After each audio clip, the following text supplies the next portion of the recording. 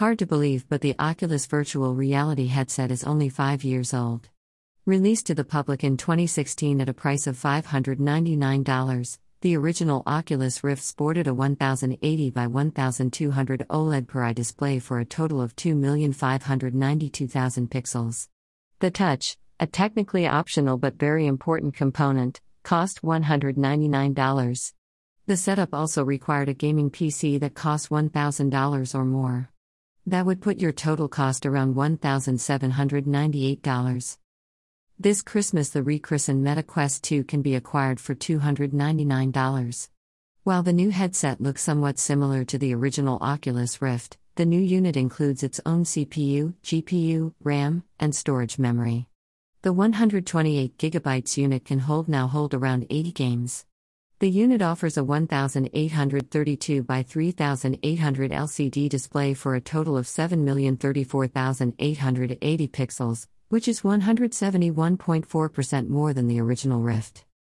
Today users can choose from over 250 games, of which 85 are multiplayer. 60 of these games have generated over $1 million in revenue, with 6 titles generating over $10 million. Since we buy things with money but pay for them with time, let's use time prices. To calculate the time price, we divide the nominal price by the nominal wage rate. That will give us the number of hours of work required to earn enough money to buy the system. According to the Bureau of Labor Statistics, blue-collar hourly wage rate increased by 21.5% from $21.72 per hour in 2016 to $26.40 in 2021.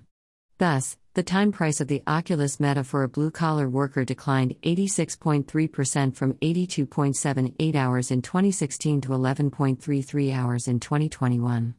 As such, blue-collar workers could buy 7.31 systems in 2021 for the same length of time of work it took to buy just one in 2016. Enjoying virtual reality has become 630.9% more abundant, growing at a compound annual rate of around 50% a year. If this trend continues, the Meta Quest in 2026 will cost less than 1.5 hours of work and be much more powerful as well. Excerpt from our forthcoming book, Superabundance. Gail Pooley is a senior fellow at the Discovery Institute and a board member at Human Progress.